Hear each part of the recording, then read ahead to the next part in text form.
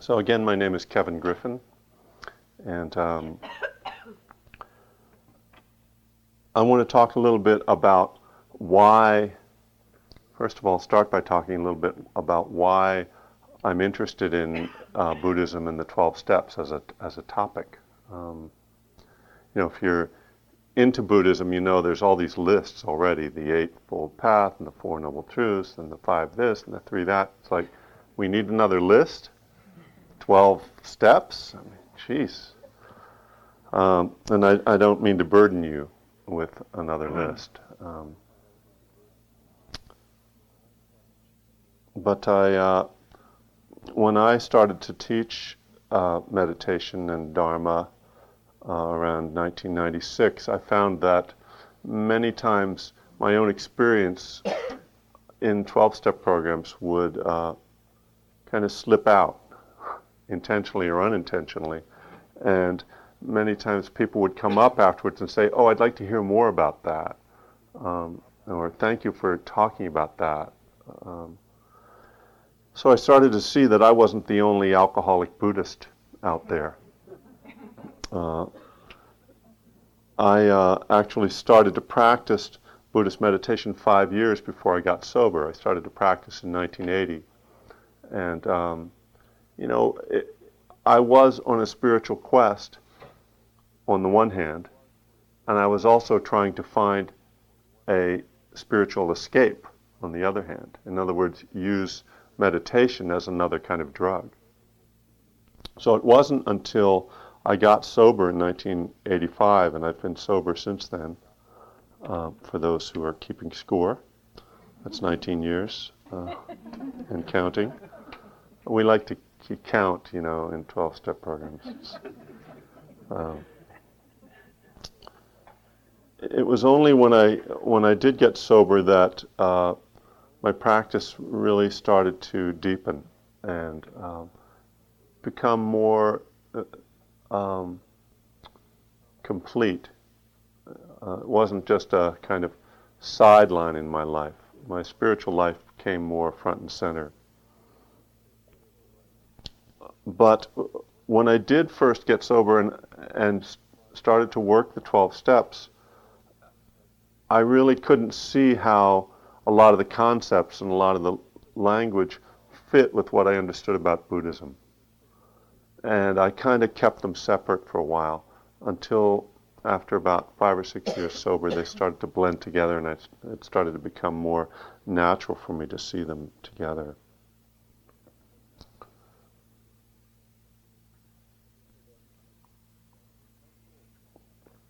So the central idea, I think, that binds these two traditions is that on the one hand, the Buddha said that the cause of our suffering is clinging, the desire that leads to grasping and holding on. And what the 12 steps are expressly designed to help us with is with the deepest form of clinging, addiction, and the many forms that takes. Ultimately, I think that when we look at the 12 steps and Buddhism, they're both also leading to a place of non-clinging, what we call in Buddhism enlightenment or freedom. The 12th step talks about a spiritual awakening, and it immediately then talks about serving others. And a lot of 12-step talk is about letting go of self-centeredness. And the same understanding that clinging to an idea of self is one of the causes, really the core cause of suffering. We see that in Buddhism. So ultimately, I see this is kind of giving the punchline in the beginning of the talk, but there's lots of more to say about it. That our core clinging could be called an addiction to self, an addiction to thought and the way we create an idea of self It's really a clinging to something that doesn't exist. It's clinging to, trying to hold together this illusion, this illusory amalgam called ego or self. And indeed, if you've, ever sat down to meditate, which most of us were just doing, those of us who weren't just resting, sleeping, you'll notice that it can be, even when you feel quite calm and really no kind of stress or anxiety, you could be in the middle of a, 3-month retreat, and thoughts just keep on coming, the hits keep coming. And there's this core anxiety, this core fear of letting go of that self.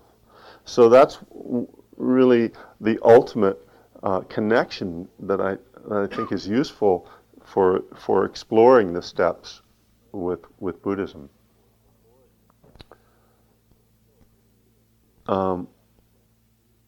So I want to go through and talk about the first 3 steps and talk about how they could work with an understanding of Buddhism.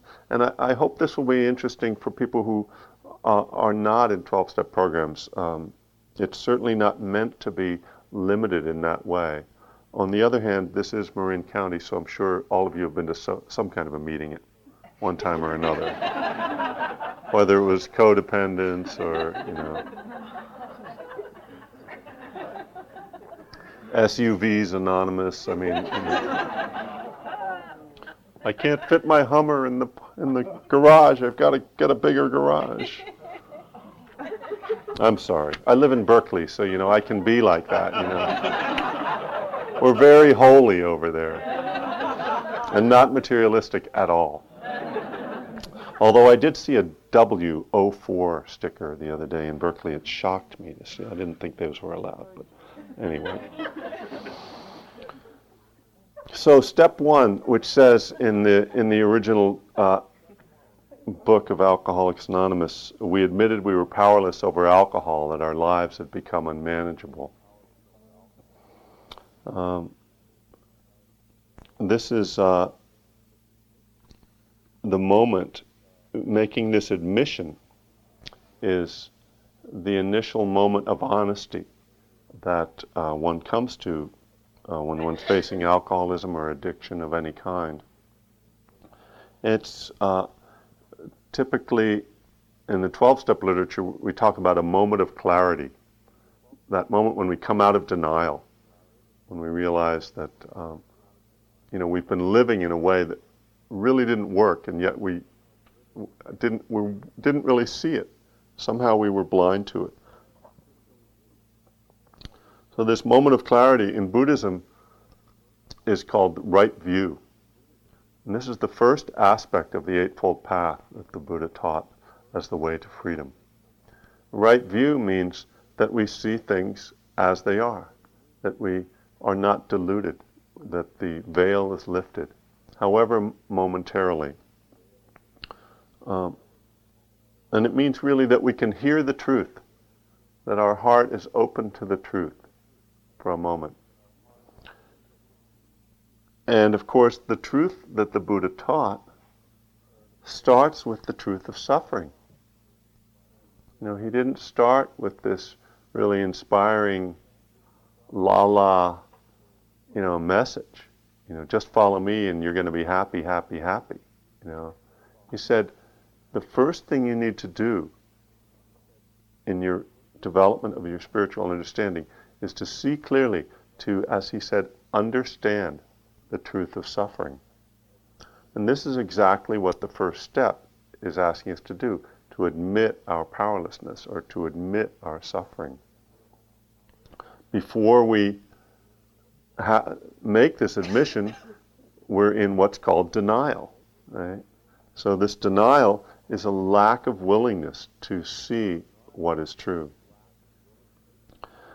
I find it interesting that the meditation practice we teach here at Spirit Rock, and that we practice together, is called Vipassana, which is usually translated as insight, but the literal translation is to see clearly. So this moment of clarity, this right view, seeing things as they are, is really the beginning of the spiritual path. In the 12-step literature, in the key chapter of what's called the Big Book, is called How It Works. And in that first paragraph of that chapter, the word honest or honesty appears 3 times. Very interesting, this ability to just be honest, to be truthful about what is happening. When we do Vipassana meditation, the central tool that we use is called mindfulness. Mindfulness itself is a kind of honesty. It's kind of an experiential honesty, honesty about what is happening in this moment. Which is why, I call my book One Breath at a Time, to deepen the idea of one day at a time and bring it down to the moment by moment level.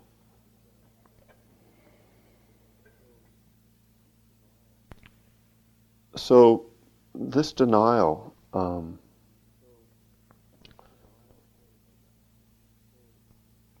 there are many things that we live in denial about. When the Buddha talked about powerlessness, he talked about powerlessness over sickness, old age, and death. And these were 3 of the messengers, they're called the heavenly messengers, that he encountered before he began his spiritual journey. And it was for him coming out of denial about the fact that we all get sick, we all age, we all die. And many of us live in denial about this. Our culture, in fact, is designed to be in denial about these truths. The sick are hidden away in hospitals. I have a friend whose wife has chronic fatigue syndrome. One of those really difficult to diagnose, one of those diseases that the medical community doesn't even really want to know about because they don't have a solution for it, they don't have a drug for it, so it's really not, it's not profitable for one thing if there's no drug to sell. But it's just, it's difficult for them when they can't solve something. So, and he talks about how his wife now really can't even leave her bedroom, and he said he realized how many sick people are invisible. So very often illness is invisible. There are many people walking around who you will see who look to be healthy but who actually are sick, and all kinds of diseases like diabetes and cancer and, multiple sclerosis, things that don't show on the surface. So we can kind of go around going, oh, yeah, everybody's fine, And old age, who wants to age after all, other than, a 6-year-old? Like my daughter wants, can't wait to get older, Slow down. But, we have all kinds of ways of trying to dance with old age, from the obvious, like, cosmetic surgery to, the more subtle, just the way we dress to try to look a little more young. And music, maybe we want to listen to more music to find out. I'm a musician, and so, I start to see how my taste is aging, And it's like, okay, I kind of want to, make my taste be younger, but, it's there, I love that music, and that's just, that's a sign of age. Death, when my mother died, I was with her in the moments as she passed, and she looked dead. She looked really dead. Her cheeks were caved in, and her skin was just this, yellow, and she was just tiny, and she hadn't spoken or opened her eyes in months, And we actually told the nursing or the funeral home not to. We didn't want an open casket, but somehow that message got lost, and we went over there, and there she was, looking like she was, a young 80 instead of the 90 that she was when she died. Looking like she wasn't dead, right? I mean, how strange that we so don't want to look at death that even when we know somebody is dead, we're going to try to make them look alive. It's sort of like, oh, they look like they're sleeping. Isn't that beautiful? No, you know what? They're dead. Get over it.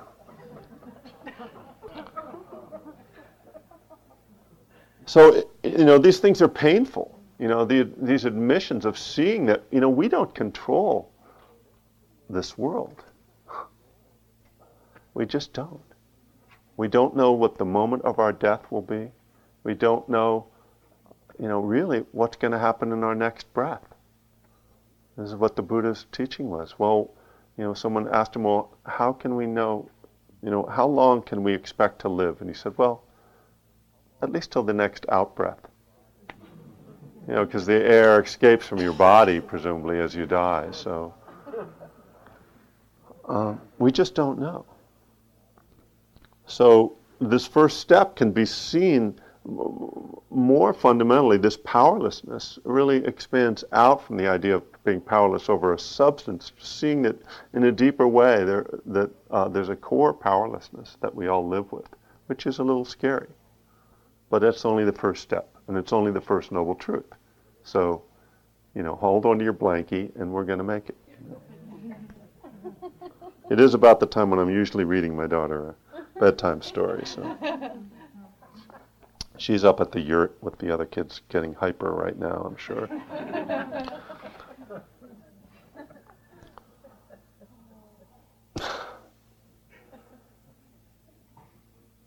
So we acknowledge the truth of our suffering, the truth of our powerlessness. And in the 12 steps, we come to step 2, which is we came to believe that a power greater than ourselves could restore us to sanity. This is where Buddhists start to get a little like, now wait a second, hold it. I came here to get away from God. Like, don't be laying that on me, okay? So I'm going to do this very gently. Don't panic. Well, this coming to believe is really seeing the possibility of freedom. And in the Buddhist teachings, the first noble truth is seeing the suffering. The second noble truth is the cause of suffering, the clinging. And the third noble truth is seeing the possibility for freedom. So really the second step and the third noble truth, if you're keeping score, those go together. You can put them in your scorecard.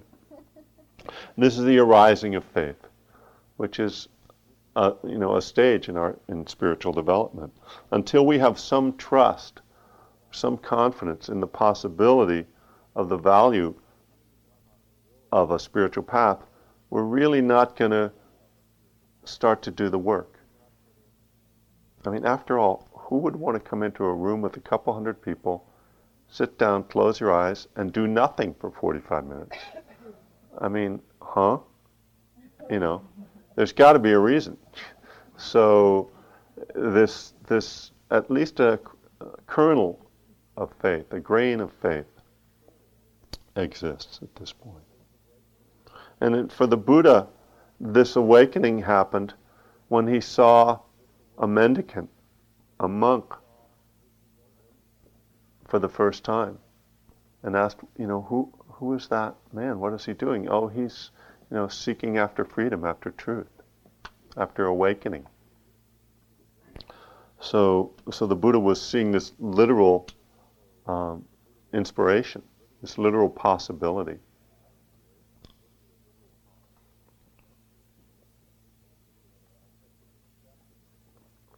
Another aspect of this step that people can find troubling is that it says, that we come to believe that a power greater than ourselves can restore us to sanity. Meaning, what? I'm crazy? No. What are you saying? Well, of course, there they are. They're getting hyper, yes. It's either sleep or get hyper, so... okay, for the people that are listening to this tape, we're talking about the kids that are outside. Okay. It'd be very confusing. What's that? What are you talking about?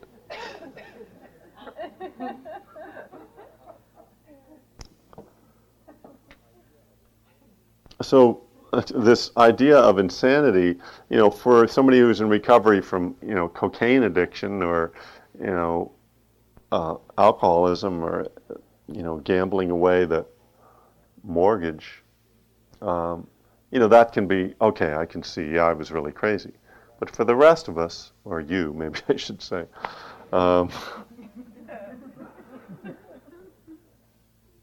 it can seem a little extreme. So to go back to the Buddhist teachings, the corollary that I find, the Buddha talks about these three poisons: greed, hatred, and delusion. Delusion.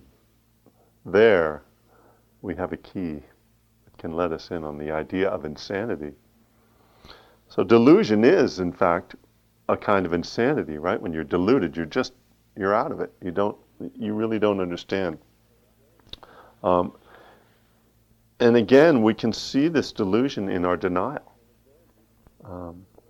Many of us live as though there weren't such a thing as impermanence. To put it another way, in any given moment, most of us are probably thinking of things as being permanent, right? Or solid, let's say. You think that the chair you're sitting on is solid. Well, it's moving fast enough that the atoms are moving fast enough that it's able to create an illusion of solidness, which is holding you up. So we can say that's solid, but the truth is that everything is constantly changing. For the alcoholic or addict, there's the delusion that we're going to get high, and we discover, this is a really nice experience. I want to do this again. And this is how addiction starts, right? This pleasurable experience that you want to repeat. But the problem is that you cannot repeat an experience. All experiences are unique in and of themselves because they only can happen in a given moment.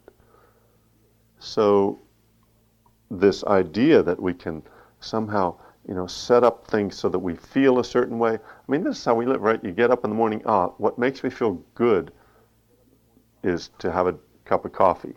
And that coffee kind of takes you to just the place you want to be. This is it. I'm in the right place. Now, and we go through the day kind of trying to control the way we feel, right? Trying to hold on to a good feeling and, kind of trying to make that permanent. When that dissolves, when an unpleasant thing happens, just trying to push that away. But again, just trying to create this kind of solid experience.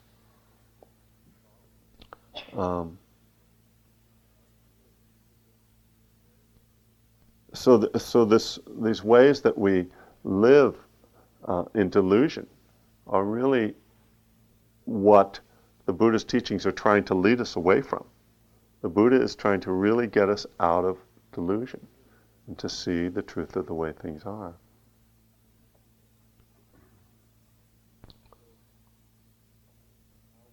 So how we do that begins with what we could call, it begins with step 3. We can call this the beginning of the spiritual journey, really, the commitment to the spiritual journey. Step 3 says we made a decision to turn our will and our lives over to the care of God as we understood Him. Now there are a couple words in there that I would dispense with, but I will mention them. There's God, which is a very problematic word because it implies a being. And I don't think that's relevant either to the Buddhist teachings or to the truth as I see it, which is certainly from my viewpoint, but and certainly the idea of him. Just to talk a little bit about where this language comes from, that the 12-step literature was written in the 1930s. In fact, so it's coming out of a Protestant Christian culture. In fact, Bill Wilson, the founder of Alcoholics Anonymous, was a stockbroker. And who's going to use a stockbroker as their spiritual teacher anyway? Well, he actually turned out to have a lot of wisdom. But I do think that we need fresh ways to understand the language. And I also think it's incredibly useful to address this word, God. Because in our culture, we live in a God culture, essentially. You either believe in God or you don't believe in God in our culture, right? There isn't sort of any choice, in a way. Many of us are raised in Christian, Jewish, Muslim communities where there's God. They're all coming out of that Abrahamic tradition and this monotheistic idea.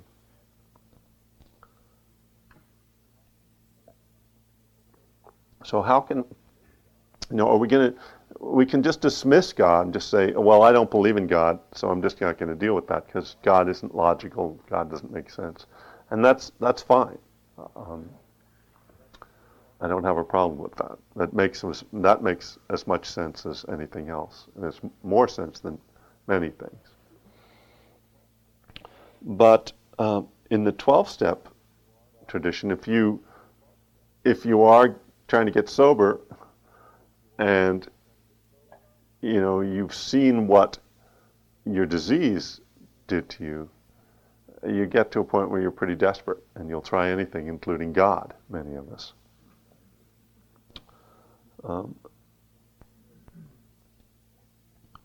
So I'm going to start now by going back to the beginning of the step, and I am going to get seriously into God, but just to talk about the beginning of this step says we made a decision to turn our will and our lives over. And this part of the step may be more important than the God part, although the God part's the part that trips people up a lot. But making a decision to turn our lives over to something. This is the commitment stage of the spiritual path. It's where we saw the problem in step one, the suffering, the unsatisfactoriness, saw the need for something.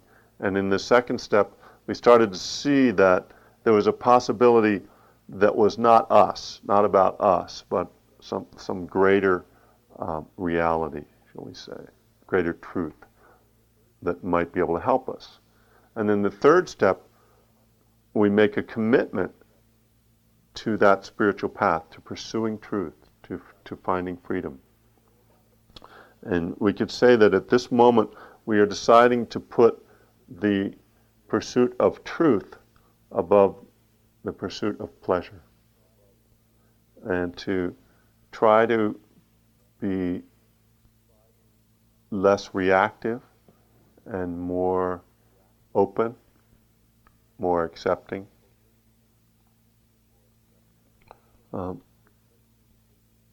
So this making a decision, this commitment, is what's called in Buddhism right intention. Which doesn't mean you get it right every time. It just means that you know what your central what your central commitment is, what your central belief is, and where you want to go. And just as in meditation, in any given moment we may go off, right intention is when we remember and we come back to the breath, and it's the guide. It's our heart's guide. So whether we believe in God or higher power or anything else isn't really I think, important to this journey of freedom. What I think is important is committing ourselves to do the work, whatever that is, whatever we are drawn to as a spiritual journey, and to really be willing to say, I really want to know what's true, and I'm willing to go through the difficulty involved in discovering the truth in any given moment. Which means that in a way, we're willing to keep going back to step one over and over, to seeing our powerlessness, to seeing the suffering, to seeing the struggle, to really being honest.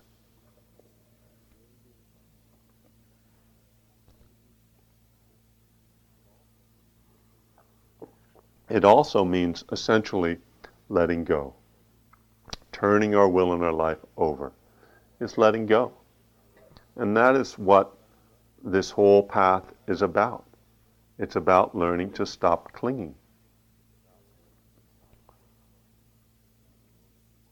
It's what we do moment to moment in our meditation practice, and it's what we try to do in a greater way just in our daily lives. So in Buddhism, the most traditional way of looking at this idea of turning our will and our lives over to something, to a higher power, to something greater, is called the three refuges. And indeed, the traditional way of committing ourselves to Buddhism, to saying, I'm a Buddhist. We don't have baptism in Buddhism, but is to take refuge. And what do we take refuge in? Well, we take refuge in the Buddha, the Dharma, and the Sangha. Now, each of those ideas, each of those words, has tremendous depth of meaning and value as a guide and support. So Buddha, of course, refers to a historical person, and Buddha means awake. And that was the name that Siddhartha Gautama took. It was how he identified himself. When people asked him, well, are you a god? Are you a saint? Who are you? Are you human? He said, I'm awake. And they called him, Mr. Awake, Buddha. Buddha sounds better than Mr. Awake, but we could come up with something, though, Kind of like, one of the seven dwarves or something, Awakey, sleepy, awakey.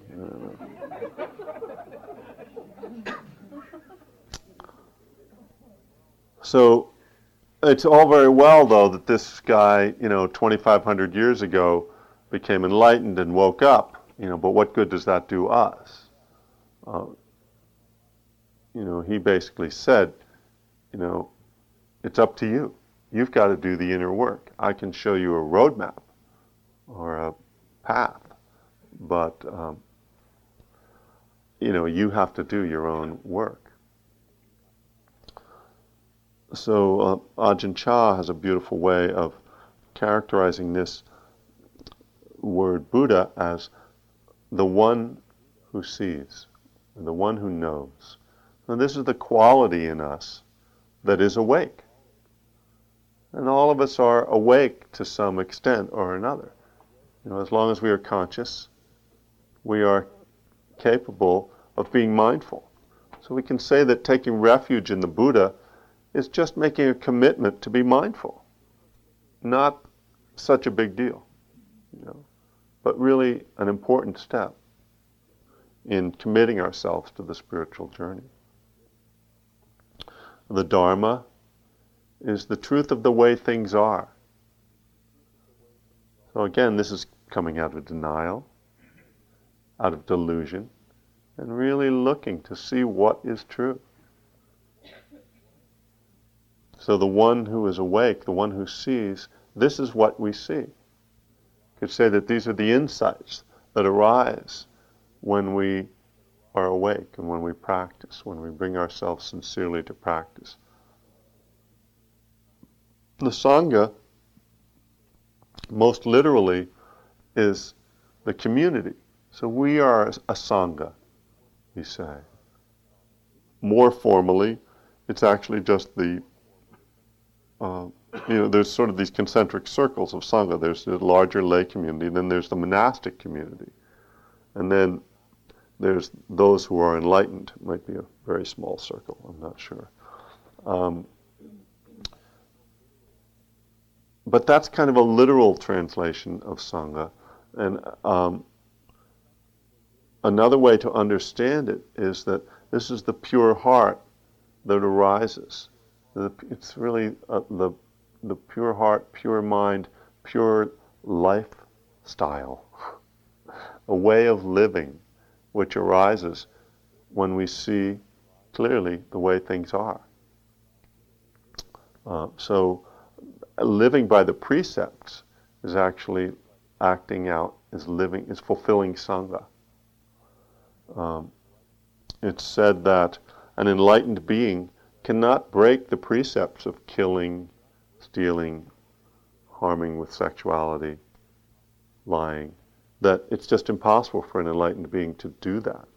So when we commit ourselves to the precepts, what we are doing is trying to live like an enlightened being. In 12-step programs, we call this acting as if.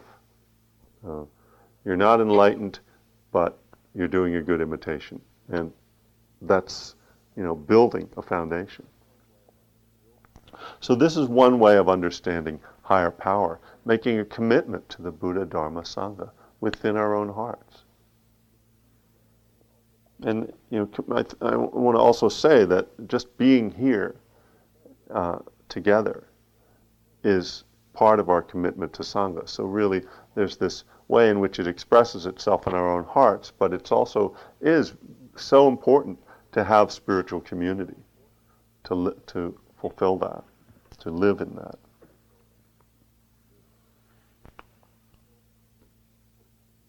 So that's one way that we have the refuges. And there's another way of looking at the word God, and this comes out of the great Thai master Buddhadasa Bhikkhu, who was a 20th century Thai master who was, in fact, a real iconoclast. And when he was young, he was essentially ostracized from the monastic community in Thailand. And because of his radical views. But as he got older and people started to see his wisdom, he became actually one of the most revered teachers in Thailand.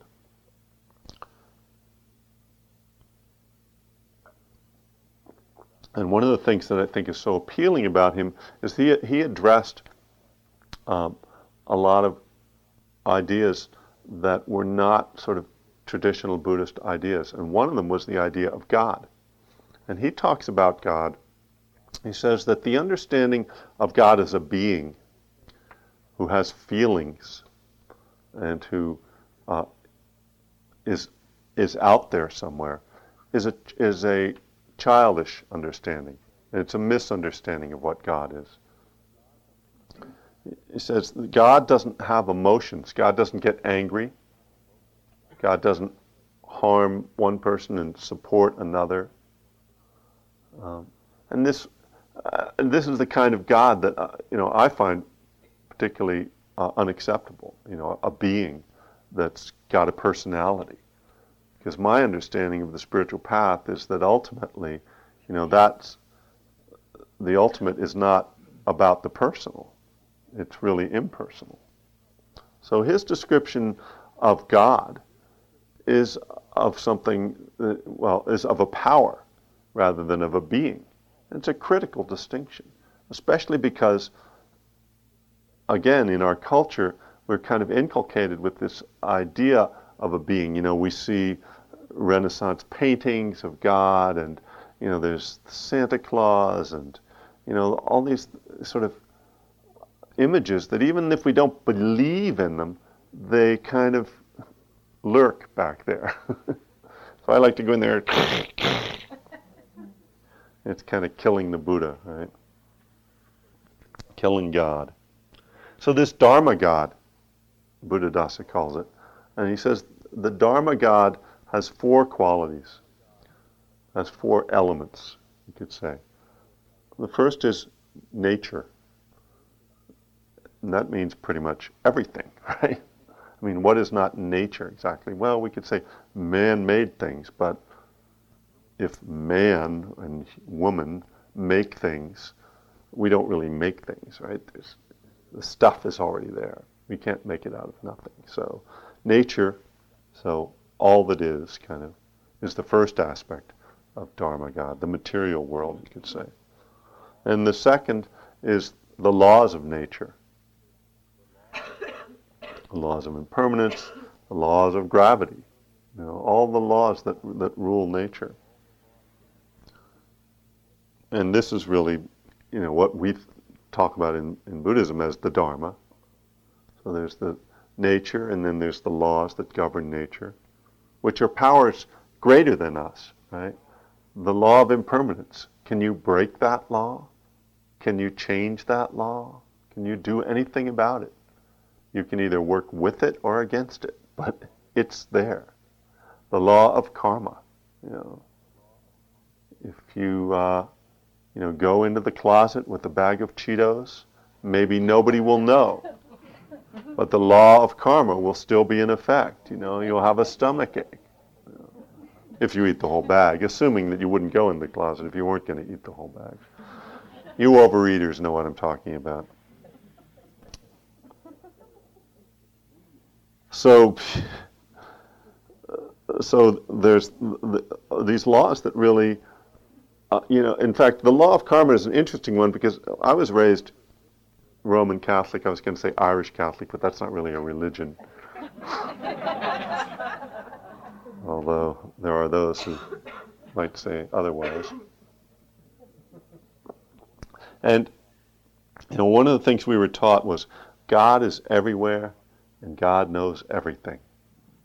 Now, I could not get that, because I just could not figure out how God could be like really fast, like going around everywhere. And that's because it was the misunderstanding of like a being, right, which sort of has this presence that's sort of localized in some way. That just doesn't work. Or it's even if he has like a lot of tentacles, I mean, it can't be enough. But if you look at the law of karma, fits this description precisely. It's everywhere and it knows everything, right? I mean, you can't get away from karma, So these laws actually are very, very much tied up with this idea of a higher power. So, okay, we've got nature, we've got the laws of nature, and now Buddhadasa says that the third aspect of God, of the Dharma God, is the responsibility, our responsibility in relationship to these laws. So we can, as I said, either play along or fight with them, and the results will be distinctly different. If we are in harmony with and accepting with and working with the laws of nature, we see how our lives go. If we are struggling with it and in delusion, tremendous suffering. So nature, the laws of nature, our responsibility. And then the fourth aspect of this Dharma God is the fruits of being in harmony with this God, with these powers, or these laws. So this is, of course, really ultimately enlightenment. But it's, in a more simpler way, it's just the fruits of being in harmony, sometimes called the bliss of blamelessness, just living your life skillfully. We see how true this is, that if we just, act in a skillful way, following the precepts, being kind, being generous, patient, the perfections, the paramis, all these wonderful qualities that can be developed, we see how when we develop them, how joy naturally arises in our life, that a sense of lightness and freedom comes. So this, idea of a God is much more satisfying to me and much more acceptable, I would even say. Now, having said all that, if you're thinking about, praying or a higher power, sometimes it can be hard to grasp, okay, what were those 4 different things about? And in some ways, this is just an intellectual explanation. One of the teachings, core Buddhist teachings coming out of the Korean Zen tradition, can make this whole search quite simple. And that is, don't know. Don't know. God? No God? Higher power? Huh? I don't know. All I know is I'm here now, this present moment. I'm experiencing, I'm breathing. Many people find that just mindfulness itself, which is a way of saying Buddha, but mindfulness itself, just presence. One of the descriptions, one of the ways of describing God is divine presence. You could take away the divine because presence is divine, so that's redundant. Just to be present. This is enough. This is higher power enough. So, exploring these ideas for me bring alive both the Dharma and the 12 steps, and can really, I think, help us to guide ourselves, because that's the work that has to be done. We come to a class and maybe there's a meditation instruction or a talk, and those words don't do anything. They come, they bounce against our eardrums.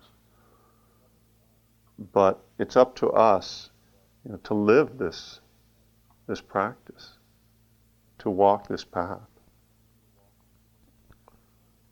But I think it's very helpful at times to have some guideposts along the way, some indicators of, yes, turn left here, or lean right there, just to have some sense of how this all works and what might be useful at a certain point.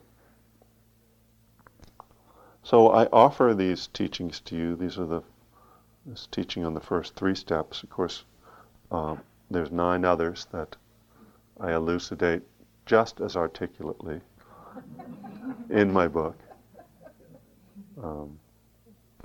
But I want to leave some time tonight for questions. Yes. And actually, we have a microphone. It would be helpful to the people who are listening on the tape to, if you would be willing to use that. Thank you.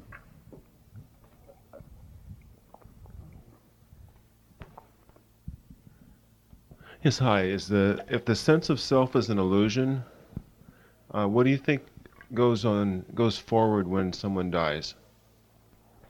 Don't know. I thought that'd be the answer. I really don't.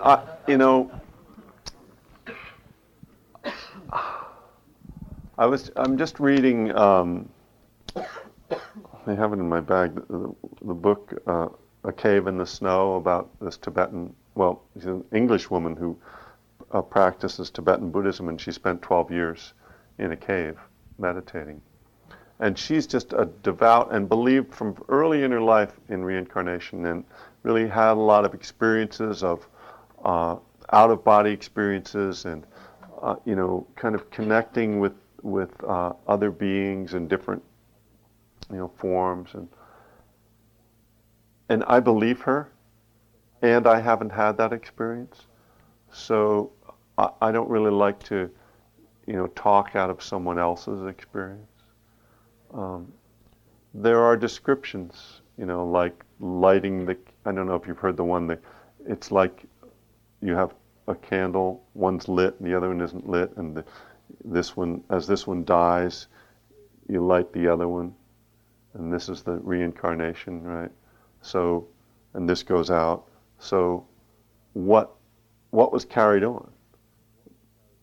You know. But it's really a don't know, because whatever it isn't in a physical form, and we haven't been able to detect much. I mean, scientists can't even figure out what consciousness is, you know. That really shows a lot to me, you know, about the unknowability. You don't think that consciousness goes forward? I don't know what consciousness is. You need the body to make consciousness up, I guess. If you look at the dependent origination, consciousness does come after materiality, after body, so, yeah, but it's too theoretical for me. You know, I'm not the right person to ask. I'd go ask one of those bhikkhus. Thanks. Okay, thank you. Yeah.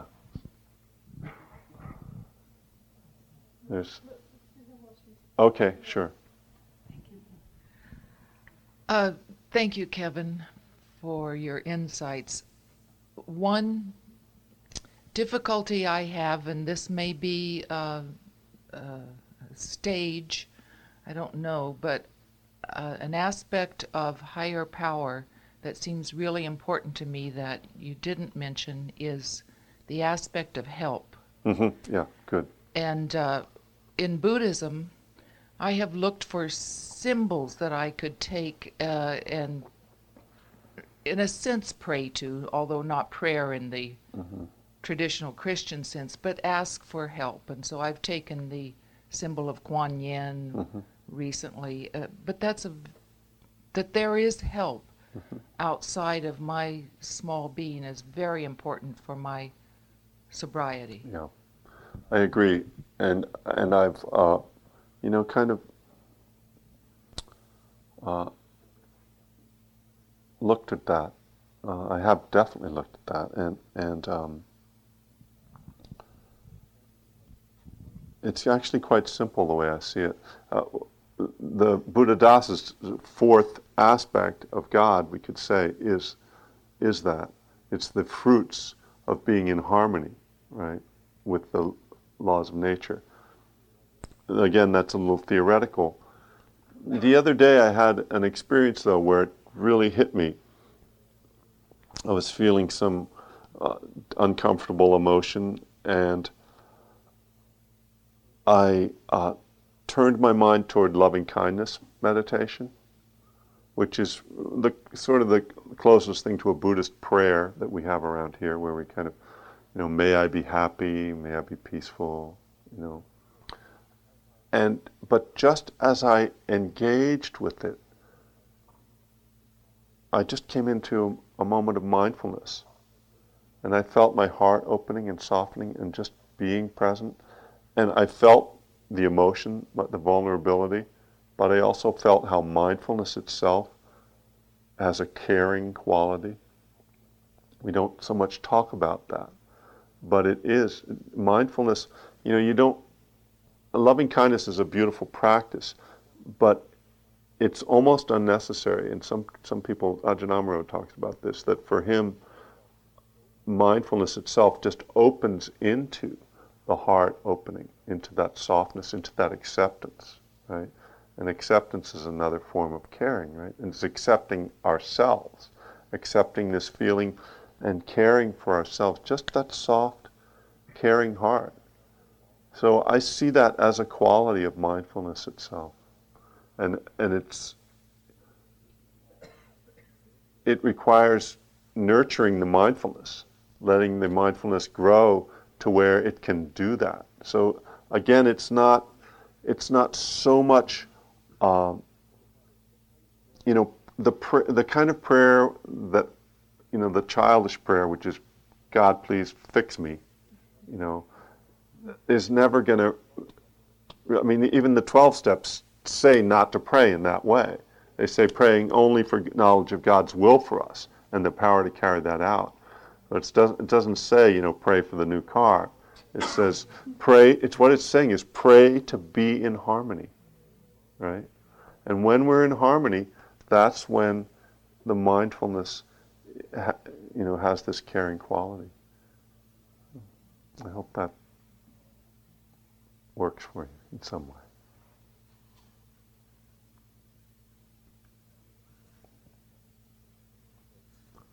There was someone right here who had her hand up before you. Hi, thank you.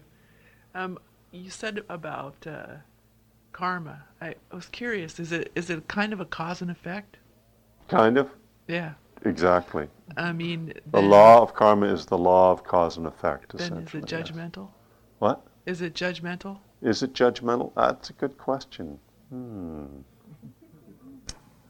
Because if you say, oh, you do these bad things in your life, maybe nothing happens to you in this life, but in the next turn of the wheel, look out. Yeah. But maybe you'll just be a rich man. Well, first of all, the Buddha said that we cannot unravel karma. Like, how did I arrive up here sitting on this cushion? Well, let me see. I drove here, and then there was all the years of meditation, and then there was... But, he said basically that you would drive yourself crazy if you tried to figure it out. And he said, there's a law of cause and effect. This is what you need to know, right? His teaching about the handful of leaves, he says, which is more, the leaves in the forest or the leaves in my hand? Well, the leaves in the forest, yeah. That's how much I know. This is all I'm teaching you, because that's all you need to know to be free. So, not to get too into trying to figure it all out. What's important is that there's a law of cause and effect. And I believe that because I've seen enough of the results, right? I've seen enough of it work. Now, I can't figure it out in every, that person who got away with killing their, blah, blah, blah, and, did Scott Peterson do it or not? What if he doesn't go to jail? OJ, he's playing golf down in Florida. I can't, that's not my job. My job is to be free in my own heart and to find a way to be free. And so, cause and effect, precepts, mindfulness, the tools. That's what the Buddha was interested in, not the theory behind it. So the overlay of judgmentalness is our own. Well, when people say, well, they'll get what comes to them. Yeah, sure. No, but it isn't, the thing is that cause and effect, what's painful for one person isn't painful for someone else, and, at different stages in our lives, things that weren't painful, I ran around getting loaded for years, and being in that craving, I didn't notice how painful it was because I wasn't aware of it. So people can be suffering and not know they're suffering. So, to say it's the value judgment is something we place on pain and suffering. It's just cause and effect. This leads to this. What you call this, that's up to you. There you go. Thank you. Yeah. So that woman really looks anxious in the back. And then we'll get you in the front here. Hi. I don't mean to be disrespectful with this question. question. Go ahead. Thank you. I have been clean and sober for 19 years, and I've gone on a different spiritual path in the 12-step program. And it gives me, kind of sends chills down my spine, the talk. And I just kind of feel like it's... the talk? Meaning what... You mean the 12-step talk or my talk? Your talk. Oh, okay. Because I just feel like it's kind of... But go ahead. I feel like it's kind of messing with the solution. I'm messing with the solution? Not that you are. Not that you're messing with the solution, but that what you're proposing is kind of the solution. There's a 12-step program that's a solution, and it just somehow making it different with your interpretation. That's just what I just wonder what you have to say to that. I don't understand. There's a 12-step program. Right. And what your But you said that you didn't use the 12-step program, right? I did for many years. Okay. And so I just kind of feel like the two combined, it's like it's kind of adding on to the 12-step program what you are doing and just what you have to say about that. Well, what you'd have to say to that anyhow. What I think that I'm doing is actually something that's been done in all spiritual traditions, which is called commentary. So that over time, because a lot of what I'm addressing is language, although it's, I frame it in different ways, but I think the core of it is very much about language. Over time, the language of every spiritual tradition ages, and as language evolves, the core language, the original language, starts to either lose its power for people because those words don't really mean anything to them anymore, or it becomes confusing. People just don't even know how to understand it. I don't know if you've ever read any of the early Buddhist teachings, but the fact that Jack Kornfield can interpret them in the way he does is brilliant. And what he does is commentary. And commentaries have been done on the Buddhist teachings for thousands of years. Just a few hundred years after the time of the Buddha, people started writing commentaries. So that's what I see my role as. I absolutely, set out, and one of my clearest intentions was to not rewrite the 12 steps. I have the 12 steps in their original form in my book. And what I'm interested in is exploring what the meaning of those steps is. I'm not saying, turn my will and my life over to the power of Buddha as I understood him. No, just keep it the way it is. And, but at the same time, I'm not going to accept someone else's understanding of God. That's of no use to me. I have to understand God for myself. And I have seen a lot of people, particularly in Buddhist circles, struggle with this language. And so the reason I wanted to do a commentary was because I wanted to help people not to suffer in that way. Thank you. Yeah. So the woman in the front, and then we need to go. Right here. She had her hand up. Wow. I'm curious, on the Dharma, just as our experiences are different, each of us has a slightly different perspective for many and varied reasons, Right. Then would our dharmas be different? Sneaky. Actually, it's 9:15 now, so. Oh, I wanted you to be mindful.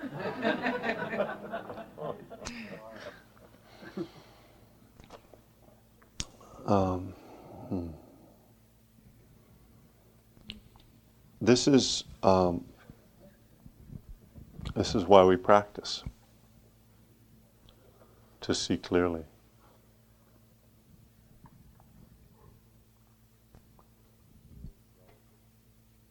There is relative truth, and mostly what we experience and are aware of is relative truth. And that's the truth that we all can see differently. I saw a car accident, the car was white. No, it was cream. No, it was beige. Everybody has their own understanding. The Dharma is not relative in that way. The truth of the way things are. So we're not really talking about truth on that relative level. We're not really talking about the, shades of color or is it cold or is it hot?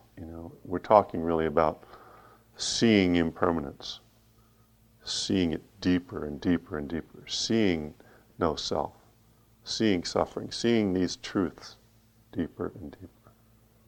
So that's really what it's about. Okay?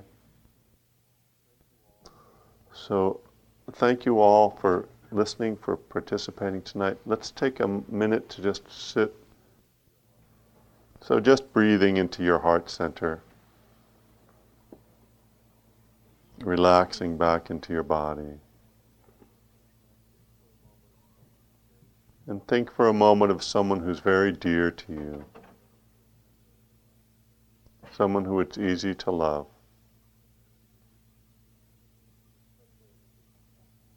And just let their image come to mind, or a sense of their presence.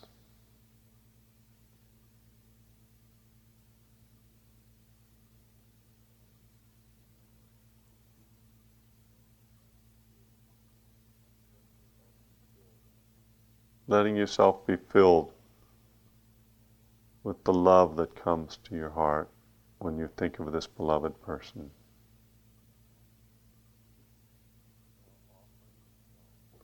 And now offering yourself the same loving kindness you feel for your beloved.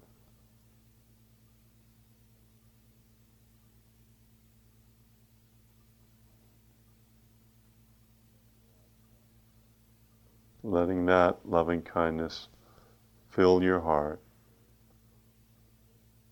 fill it to overflowing.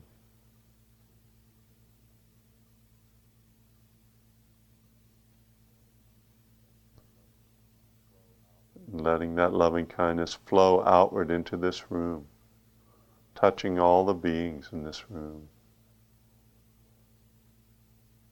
Each heart filled to overflowing.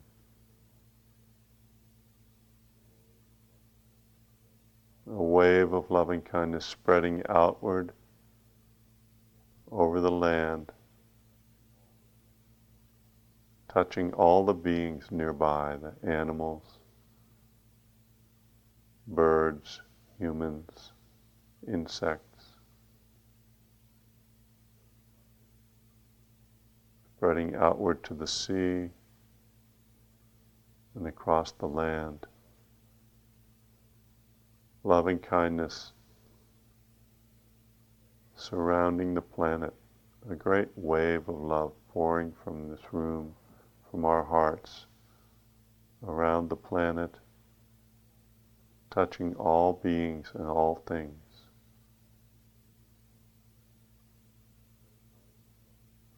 Letting this great wave of loving kindness spread outward into the universe.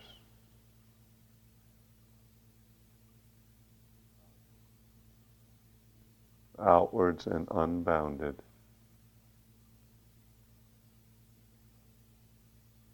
So that the entire universe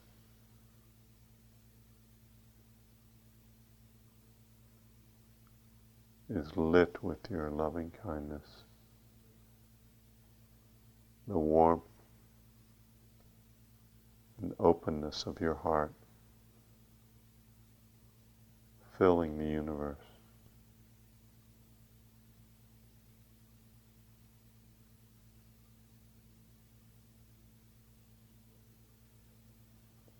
We dedicate the merit of our efforts tonight to the awakening of all beings.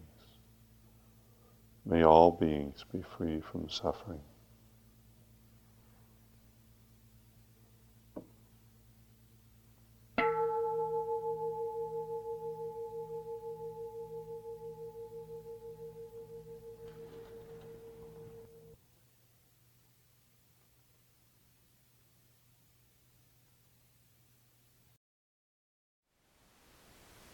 Thank you for listening.